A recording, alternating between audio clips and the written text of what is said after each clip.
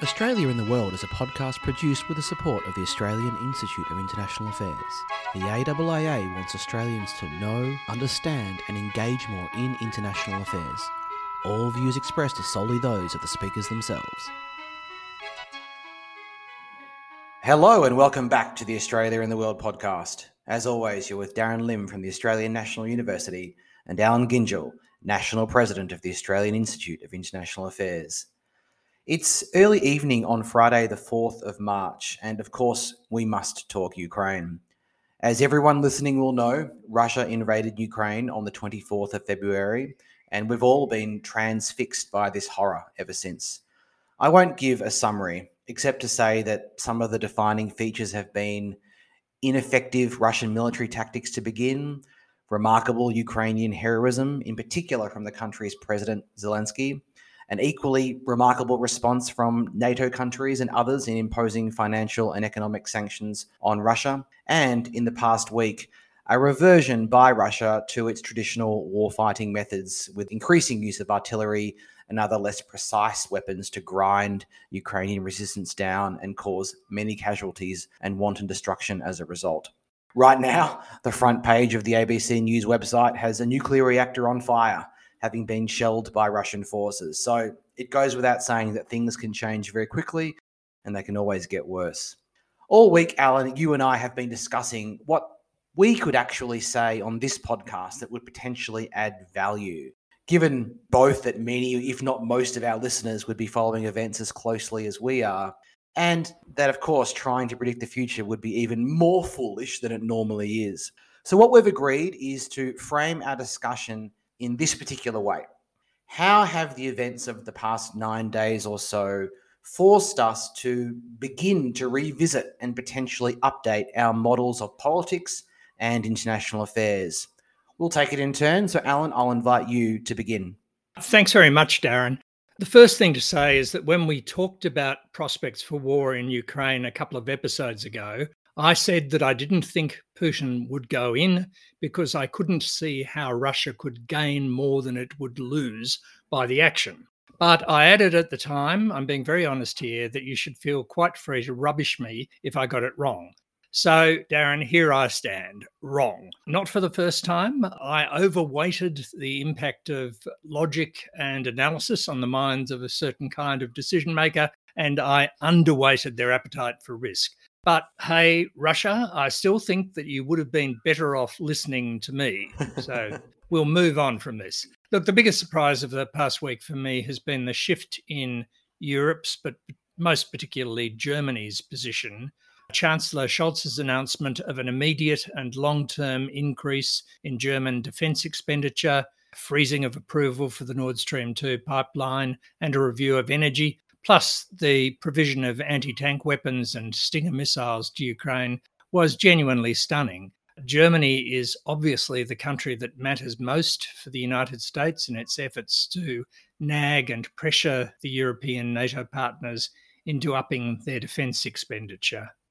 And the most surprising part is that it's come from the unexpected quarters of a newly installed coalition government led by the Social Democratic Party, which has a long pacifist wing to it, and which includes the Greens. It reflects such a sharp change in public sentiment in Germany that Anne Applebaum, whose book Twilight of Democracy, you might remember, was one of my picks on reading, listening and watching last year, she describes this as, quote, a fundamental change in Germany's definition of itself in its understanding of its past.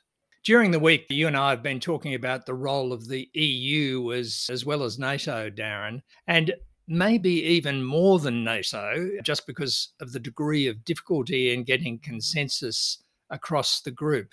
The EU has stepped up during the crisis with sanctions and support for refugees. Ukrainian membership of the EU is not imminent, but it's a hell of a lot more prospective than it was before the invasion began.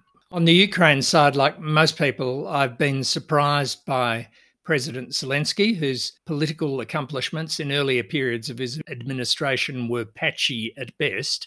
I don't share the general Australian disdain for politicians, and I think we need them to be good at their craft. But here was an outsider who knew precisely how to act as a war leader, both for his own people and to spread Ukraine's message to the broader international public. Now, when I say act as a war leader, I'm genuinely not being dismissive of his former profession as a TV comedy star. I'm talking about the same sort of vital leadership qualities that Ronald Reagan could summon as US president, or Winston Churchill for that matter. That is a skilled professional understanding of the techniques necessary to rally and hold an audience. Yeah. The speed of change in the European position has been quite remarkable. And people will say, and they'll be right, there's a long way to go to translate these ambitions into defence capabilities. But the longer term implications beyond the immediate crisis are very significant. I mean, part of the impact will be to take some of the burden for European defence off the United States, which will enable it to commit more resources to the Indo-Pacific theatre. So a genuine pivot to Asia becomes much easier in these circumstances, particularly after the withdrawal from Afghanistan as well. And this fact won't have been lost on Beijing. Longer term, an even more interesting prospect emerges, especially after Britain's departure from the EU, which is that Europe finally emerges as a fully fledged strategic entity in its own right, a genuine pole in a multipolar world. Now, there's a long way to go there too, but it would have even greater implications for global geopolitics, especially if President Macron gets his second term in France and continues to pursue his vision of a European standing army. What about you, Darren? Yeah, I'm equally surprised by the European response, Alan, and it's a reminder that war is the ultimate contingency, because while I thought invasion was perhaps more likely than you did, I also thought, wrongly, that Russia's overwhelming superiority would make it a quick war. And had Europe been presented with a fait accompli, sure, you'd have seen sanctions and a chill in relations, but probably efforts to return to business as usual as quickly as possible. Yeah, that's right, I think. Instead, the heroism of the Ukrainian resistance created enough time to fire up the imagination and the passions of the European people and their leaders. The result seems to be this permanent shift in the European mindset. And as you say, Alan, the emergence perhaps of Europe as a fully fledged strategic entity. My related observation is that we've finally seen a red line of sorts for the international community in a very high stakes situation, given Russia is the world's second nuclear power. It's not an ultimate red line where troops are committed and kinetic conflict is waged, but still, a majority of the international community is condemning this quite clearly, and European states are doing things that were previously almost unimaginable.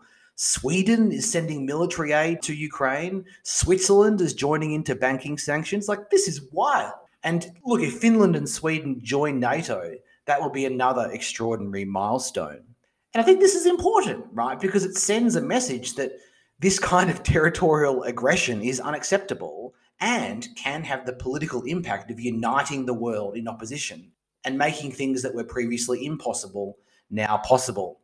But look, having said that, we're now presented perhaps with the opposite problem. On the China Talk podcast, the historian Adam Tooze, who we've mentioned many times before on this podcast, said that he was seeing romanticism in Europe, excitement and thrill at this fundamental shift in Europe's strategic orientation and this uniting around opposition to Putin's aggression. And look, this even includes Hungary's Viktor Orban. But as a result, these romantic thoughts might be clouding judgment about what is ultimately going to happen in this conflict. For example, Russian artillery pounding Ukrainian cities into dust and inflicting horrific damage, ultimately winning the war quite a straightforward way. I think Tooze, as I understood him, is worrying that this romanticism might impede assessments about how to end this crisis, and maybe even regarding how to manage some of the scariest possible contingencies, like a nuclear confrontation. Yeah, it's important to bear that in mind. Well, let's turn now to your first observation about how the world might be changing. Yes, I can't help but begin in my own field of research, geoeconomics, because what has changed my model of the world is how substantially this war is being fought in a geoeconomic theatre, alongside the traditional battlefield in Ukraine itself, alongside the information and propaganda war being fought, and of course, alongside the cyber domain. Now, look, economic measures have always been part of warfare. For example, you've got the naval blockade of Germany in World War I, which used military force to restrict the supply of goods. But the logic of economic policies as instruments of strategic advantage, in normal times at least, is that they are slow, right? Traditional economic sanctions, banking sanctions, or even the informal sanctions that Australia has been experiencing in recent years. What distinguishes all of these is their gradual, mostly undramatic, but cumulative impact that builds pressure over time. And look, the exception to this rule is energy sanctions, but they've been excluded in this case by the NATO countries, as we'll discuss shortly. But otherwise, sanctions are passive, and that's the point, because they don't then cross a threshold that might provoke a military response. A good example from recent years is, of course, the sanctions on Iran, squeezing the economy slowly to force Tehran to the negotiating table on the nuclear weapons issue. But what we've seen over the past week is the exact opposite.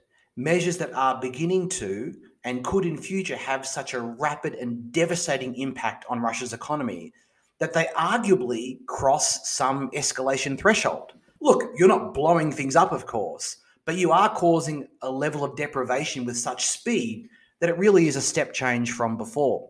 What am I talking about? Well, the most astonishing is the sanctions that have hit Russia's central bank, preventing it from utilizing its foreign exchange holdings that it owns but are held in foreign institutions in order to defend Russia's currency. We're talking hundreds of billions of dollars worth of assets that were accumulated precisely as a war chest over the past 10 years, or at least the past 5 or 6 years, to be used against anticipated sanctions. And this war chest is now useless. Everyone meaningful is participating in these sanctions, including Switzerland, as I already mentioned. Second, you have the exclusion of, I think it's 7 Russian banks from the SWIFT communications network, which will make it harder for them to make or receive international payments from most banks around the world. And then third, you have this array of export controls, which are cutting Russia's military industrial base out of the global economy. For example, Boeing and Airbus have been banned from exporting spare airplane parts and have blocked access to their training and repair manuals, meaning Russia's aviation sector might be literally non-existent within a few weeks. And we could tell similar stories about the resource extraction industry as another example. So why is all of this so surprising and why is it a big deal? Well, first, as I sort of foreshadowed from the outset, the geoeconomic theatre is now a parallel and truly meaningful theatre of combat. And look, lest one scoff that this is nothing like actual physical violence, bear in mind that the speed and impact of these sanctions is the West trying to almost synchronize its geoeconomic timetable with its warfighting timetable. The goal here seems to be to compel Russia to stop its invasion, and so these costs need to be imposed fast enough that they might affect battlefield decisions before the invasion and occupation is complete. But that means the possibility that these measures will be part of some escalation ladder. I think of the extent to which Pearl Harbor happened because the US blocked oil exports to Japan. And now I think about Putin putting his nuclear forces on high alert last weekend after these central banking sanctions were announced. If these sanctions do indeed devastate the Russian economy, will this be seen as a step up the escalation ladder? Not quite the same as joining the physical war itself, but look, how much short of it will it be? Second, the target of these sanctions is not some peripheral economy like Iran or North Korea, but a member of the G20, a major global economy. And it's impossible to know yet the flow and effects, what's going to happen on the other side of these transactions that are being stopped. Russians can't use Visa and MasterCard right now, and I read that the Russian market constitutes about 4% of MasterCard's business, which is not a small amount. Adam Tooze wrote this week about the interaction of these sanctions with the challenge faced by the American government in taming inflation. But beyond that, it really is crossing the cliched Rubicon in terms of signalling to the world that the basic infrastructure of global finance can and will be weaponized towards geopolitical ends. The central banking sanctions, again, in particular, make that unambiguously clear. Will that, over the long term, undermine confidence in the system at the margins and hasten the constructions of alternatives? Third, another interesting facet has been the overcompliance of Western companies in scaling back business with Russia, even when they haven't been required to, as a sort of de-risking strategy. The biggest examples have been BP, Shell, and Exxon seeking to offload Russian assets and being willing to absorb huge losses in doing so. The shipping company, Maersk, has suspended container shipping from Russia. And all of these actions complicate attempts at balancing the need to impose costs on Putin and to harm the warfighting machine, but without hurting the Russian people themselves too much. Look, as we know, oil and gas exports have been explicitly exempted from the sanctions because of the damage this would do both to Europe and to the Russian economies, and perhaps because it could trigger a retaliation from Putin. But how do you control the independent actions of companies reasonably responding to an unpredictable business environment and the extra damage that might cause? Moreover, while it's obvious you want to target Putin and his inner circle and Russia's war machine, it's far from certain that targeting or harming the Russian people is going to generate the right kind of political pressure to have the needed impact to cause Russia to pull back. And then finally, the question is, how does all of this end? The other side of coercion is reassurance, the promise that the punishment will stop if the offending actions are withdrawn. We know sanctions are hard to unwind at the best of times, so it's hard to see what the credible promise is that Europe and the US could make to unwind all this if, and it's still a big if, Putin were to back down. I do wonder whether these sanctions are going to be in place for a long time, perhaps for as long as Putin is in office. And I ask myself whether we had to dial these sanctions all the way up to 11 straight away, or whether a slower ramping up would have been preferred.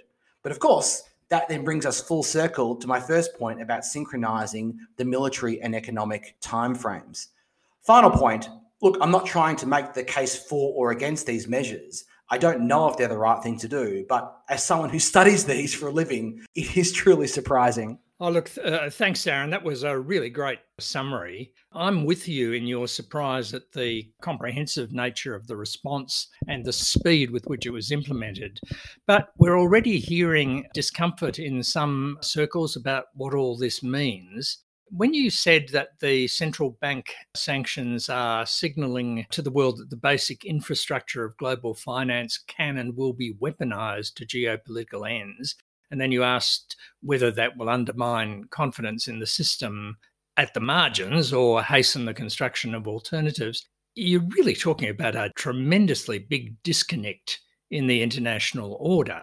If, under the rules-based order, which we promote and validate, national funds from G20 countries can essentially be expropriated because of what is seen in Washington as a serious breach of international law, what's the response likely to be, not only from Beijing, but from other large developing countries like India or Saudi Arabia? And where does this end? What thought have you given to those questions?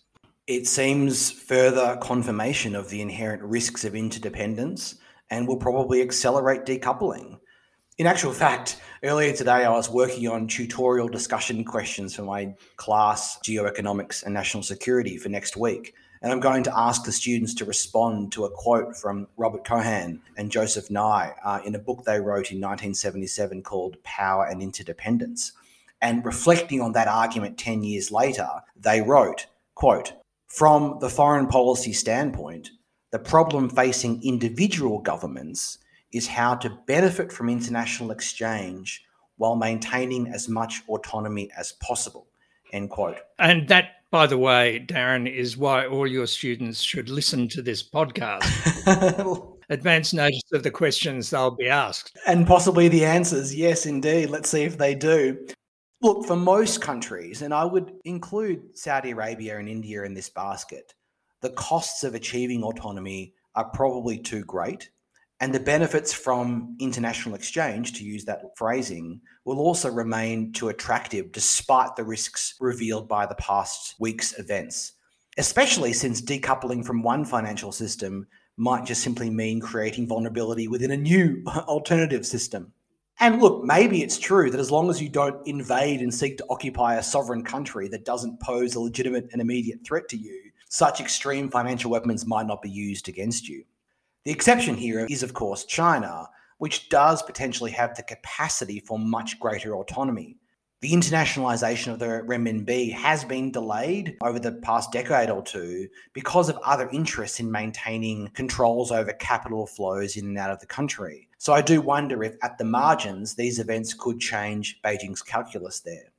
I read a blog post today by a man named Patrick McKenzie, who is a software engineer at the startup payments company Stripe. And he wrote boldly that what seems to be more and more true is that banks and other financial entities are, from time to time, going to be expected to act as the policy arms for their governments. And to quote McKenzie talking about SWIFT in particular, quote, "Of course SWIFT is a policy arm. Of course it answers to the EU. Of course it can be directed against disfavoured individuals and organisations, including governments, including in an indiscriminate manner. Of course this has happened before. Of course all parties knew it could happen again." End quote. But having said all that, this is also true for Beijing's control over state-owned and private companies, and arguably even more so. But from Beijing's perspective, Western complaints about the merging of the state and the market are going to appear even more hypocritical, since Western governments are happy to deputise private companies and organisations when it suits their policy aims, but not China when it does likewise. Of course, the Western response is going to be to argue the legitimacy of these aims over what they would say is the mercantilist, nationalist, industrial policy of Beijing. But look, the two sides are not going to agree on this, and decoupling is likely to continue. Anyway, Alan, what's next on your list? The United States is next. I said this last time, and it's been reinforced by everything I've seen since. The skill with which the Biden administration has managed the crisis has really been remarkable. NATO is more unified than it has been in decades. The EU has been energised, and this has come about not because of hectoring or lecturing from Washington, but because of non-stop, multi-level, highly effective diplomacy, which has greatly enhanced America's standing. Intelligence professionals I know have been surprised by the volume and classification of intelligence which has been fed into the public domain in order to prepare the ground for the invasion, to rob Putin of the element of surprise, and at the end to play with his head, I suspect. Washington and Kyiv between them have won the information wars hands down. We don't know, at least I don't, though some of our listeners might, what's going on behind the scenes. There seems no doubt that the $3 billion of military aid the US has given Ukraine in recent years, as well as the training it's provided, has paid dividends on the battlefield, and more support is coming. And I'm sure there's a lot going on in the area of cyber defense and possibly cyber attack, in which Washington is a key player. But this does bring me back to a point I've made before about the United States. So I guess this is where my model hasn't changed. And that point is that the US has become a variable rather than a constant in international policy. If this invasion had happened during the transition between any two, George W. Bush and Barack Obama, none of us would have been in any doubt that the directions of American strategy would have continued. But just think about the very real possibility that Donald Trump had beaten Joe Biden last time. Indeed, he claims that he did. Would the crisis have unrolled in the same way? I very much doubt it. Most of the Republicans have lined up behind Ukraine and have criticised Biden for not doing more. But if in 3 years' time we've got Trump or a Trump surrogate back in the White House, the dynamics of the transatlantic relationship Putin's risk calculations, assuming he's still there, and the confidence of the Ukrainians will all be very different. A point well taken, Alan. Even if we are updating our models, the outcomes those models yield themselves may rest on assumptions such as the occupant of the White House. I agree, the Biden team has handled itself very well. We're not going to talk about war outcomes today, but it seems eminently possible that even when the fighting sort of comes to an end in Ukraine, the NATO countries could well enter into a type of Cold War with Russia, at least as long as Putin remains in office. In that case, it will be explicitly in Putin's interest that Trump or someone like him wins in 2024, which might have implications for interference in the election and so forth. Yeah. On the other hand, Trump's refusal to condemn Putin might, at the margins at least, finally become a political liability for him. On the other hand, again, the macroeconomic consequences of this war and the sanctions might accelerate the US's inflationary spiral, which could send Biden to defeat if he runs again. So you've got contingency upon contingency. All the way down. Thanks, Darren. What do you have next? Yeah, look, I guess I'm not sure I'm updating my model yet here in this issue, but I'm watching the response of other countries in our region very closely, starting with China, but also India and the ASEAN countries in particular. Beijing is in a very difficult situation. It's easy to be against things, to highlight the numerous mistakes that the United States has made over the years. And it's also pretty easy to be for things if they are characterized in vague, unobjectionable terms. Much of China's positive vision for a preferred world order is basically motherhood statements like win-win and the community of common destiny. And even when China's policy has faced trade-offs, it's been pretty straightforward, I think, for Beijing to make choices. You take a hard line on your core interests and otherwise don't stick your neck out. But Russia's invasion does not give Xi Jinping that luxury. As we all know, Xi met with Putin at the commencement of the Winter Olympics, and the two declared a friendship with no limits. Of course, very quickly it's turned out that there are limits because foreign policy is rife with trade-offs. It's one thing to oppose US hegemony, it's another to support a blatant and horrifically violent invasion of sovereignty, especially given that non-interference and sovereign integrity are supposedly core interests of China. Moreover, Moscow's willingness to recognize the independence of separatist territories in Ukraine must be deeply troubling for Beijing. We've seen Chinese officials and state media try to walk the line. They've refused to call the operation an invasion. They've abstained from criticizing Russia in United Nations votes. But it's worth remembering or emphasizing that 141 of the 193 UN member states condemned Russia at a UN General Assembly vote this week, but China wasn't one of them. We know China wants to lead, but leadership sometimes involves choices with no good options. And that's exactly what Xi Jinping is confronting now, especially or more so if Moscow seeks greater material support from Beijing in the weeks ahead. If we turn to India and the ASEAN countries, I think they face a milder but no less stark version of this trade-off. For India, Russia remains its major military supplier, though that dependence is slowly declining. And India generally has long sought to maintain a balance between its relations with the West and everyone else and does not like to criticize partners directly. My guess is that New Delhi took the least costly choice here from a short-term perspective. It's not really providing material support to Russia, and it won't likely suffer negative repercussions from its Western partners for its relative silence here.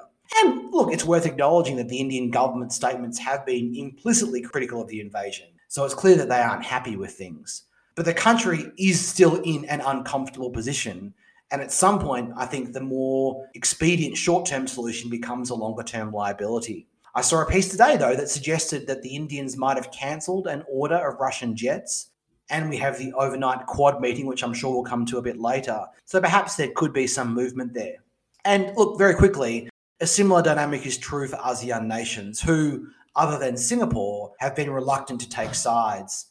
This is consistent with a long-standing principle of neutrality, but as a result, limits their ability to have external influence. As Huang Letu of ASPI wrote for Nikkei Asia, ASEAN, quote, risks becoming perpetually neutralized in the face of a rapidly changing world order, end quote. Yeah, look, I'm not sure ASEAN sees that as a risk as much as a mutual self-defense arrangement necessary to preserve their independence in a rapidly changing world and essential if they're to stick together, which they would much rather do than fragment. I think recent events will give them more incentive to adhere with even greater determination to their neutrality and refusal to join a balancing coalition against China. But I may be wrong. Well, even if that worked, it would only work until their own security interests are directly at stake. Anyway, Alan, let's turn for home now and finish with a discussion of the implications for Australia. What's your thinking here? The Prime Minister's due to speak on Monday at the Lowy Institute. So by the time some of our listeners are hearing this, there may well have been further decisions announced about Australia's attitude and involvement. So let me talk in a more general way about the implications for Australia. On the general question of the war, Australia remains one of the chorus of supporting actors. That's no bad thing. We can continue to provide military support, offer civilian relief, take in refugees, add our voice as persuasively as we can to the condemnation of Russia's actions and support for Ukraine. I think we've done all that very well. The Morrison government has additionally been trying to frame this crisis as part of a broader global struggle, which it characterises as one between democracies and autocracies, for which read above all China. And that fits in with the positioning of a response to China as the central organising principle of the government's foreign policy. The virtual Quad meeting called to address the conflict and its implications was presumably in part an effort to keep India up to scratch. It was also a sign from Biden that events in Europe were not distracting the US from this part of the world. The PM has certainly shown signs of discomfort over India's refusal to condemn the Putin invasion outright. I was reading the transcripts of his interview with a broadcaster in Perth about India's position, and he said, and I quote in full, and look, I think we've got to work patiently with our partners who work for the same objectives as we do in the Indo-Pacific, and that's what we'll do. And so I don't draw an equivalence between India and China whatsoever, end quote. Nor with Vietnam or Indonesia, I guess. Both of them are ambivalent too. Indeed, yeah. So all of this is just a reminder that international politics are complicated, and we live in a region full of countries with very different histories and interests that can diverge from ours on particular issues. One undoubted consequence of the crisis, especially if our speculation that it will lead over time to a stronger and maybe more independent European voice in international security is correct, is that it reinforces Australia's need to develop a deeper relationship with and a deeper understanding of Europe. Britain's departure from the EU means that it's no longer an especially useful interlocutor for us in Brussels or elsewhere on the continent. And the messy consequences of the Morrison government's decision to pull out of the French submarine project increase our difficulties with Paris and strengthen the need for us to build up other partnerships. One final matter, it's worth speculating about one of the substantial achievements of Australian foreign policy this century, which was our support for the creation of the G20 group of major economies after the global financial crisis. Because more than any other relationship, more than APEC or the Quad or Five Eyes or ALCMEN, this gives us a seat at the global high table. But you have to think that if the Ukraine crisis goes on for long, the relationships with Russia will begin to make the G20 nearly unworkable. And where would that leave Australia? Certainly less well placed to expand our view beyond the Indo-Pacific and the Anglosphere. So maybe it's time for another Malcolm Fraser-like assault on the G7. Look, a final point. I also want to take issue with the large number of letter writers and commentators and no doubt Twitter activists who are calling for the expulsion of the Russian ambassador as a further sanction and signal of our opposition to the invasion. This seems like an easy response, and it would be an easy response, although it would be immediately followed by the expulsion of the Australian ambassador from Moscow. Embassies are not a decorative embellishment of a relationship, but they don't signify our approval of the country whose flag they fly. They're a core form of communication in a crisis, even when those communications are couched in the toughest of language. So the idea that we should shut down communications channels at the very point they're needed most seems to me to be counterproductive and self-defeating. You need to be very careful about meaningless symbolism in the foreign policy business. Very well said, Alan. On the Quad, Arzan Tarapore pointed out on Twitter today that the Quad's goal is not to change national interests, but to coordinate action. And he saw the overnight summit as a success because of the common ground found, despite divergent interests. I don't doubt Morrison and Biden are probably sick of being asked about India. My point would be that if we're going to change New Delhi's mind, the Quad as a multilateral forum of trusted partners may be a very effective mechanism to do so. And on China, I obviously see why the government is linking this back to China, especially as we discussed last episode in the context of an upcoming election. But I cannot help but express the wish that it was framed in a less hostile and more positive leaning way. China can and should play a central role in resolving the crisis. And as a result, you would hope actually saving the lives and livelihoods of many Ukrainian people. Personally, I want China to exercise leadership here to show that it can help lead 141 UN members who have condemned this action and indeed bring more into the tent. So I wish our message was just a bit more positive in calling for Beijing's leadership rather than hostile criticism. But in saying that, I acknowledge I'm not living in the real world. Anyway, Alan, let's finish off with reading, listening, and watching. What do you have for us this week? I've been reading Paul Kelly's new Lowy Institute Penguin publication, Morrison's Mission, which is a study of foreign policy as it's developed under the Morrison government. It has included long interviews with the Prime Minister himself. Paul writes magisterial histories and he likes overarching narratives, and I personally think there's a bit more of that here than is justified, but it is essential reading for anyone interested in Australian foreign policy. What about you? Thanks, Alan. For those who are interested in the geoeconomic dimension, if you only listen or read one thing, I would point you to Adam Tooze's interview on the Ezra Klein Show, which is now, of course, hosted by the New York Times from earlier this week. It's over an hour long. They recorded the first episode the previous Friday before all these sanctions came in, and then had to get back into the studio and record an addendum on the Monday. And so it really is a one-stop shop for all of the major geoeconomic issues and their geopolitical implications. Look, I've referred to Tooze many times today. I've been relying on his Twitter feed, on his Chartbook newsletter, and on his podcast appearances. I'm sure I probably outright appropriated some of his ideas on today's podcast. But that one podcast is really a great one-stop shop if you're interested in these issues. And on that note, that's all for today's episode of Australia in the World. We thank Annabelle Howard for audio editing today, and of course, thanks also to Rory Stenning for composing our theme music. We'll talk to you again soon.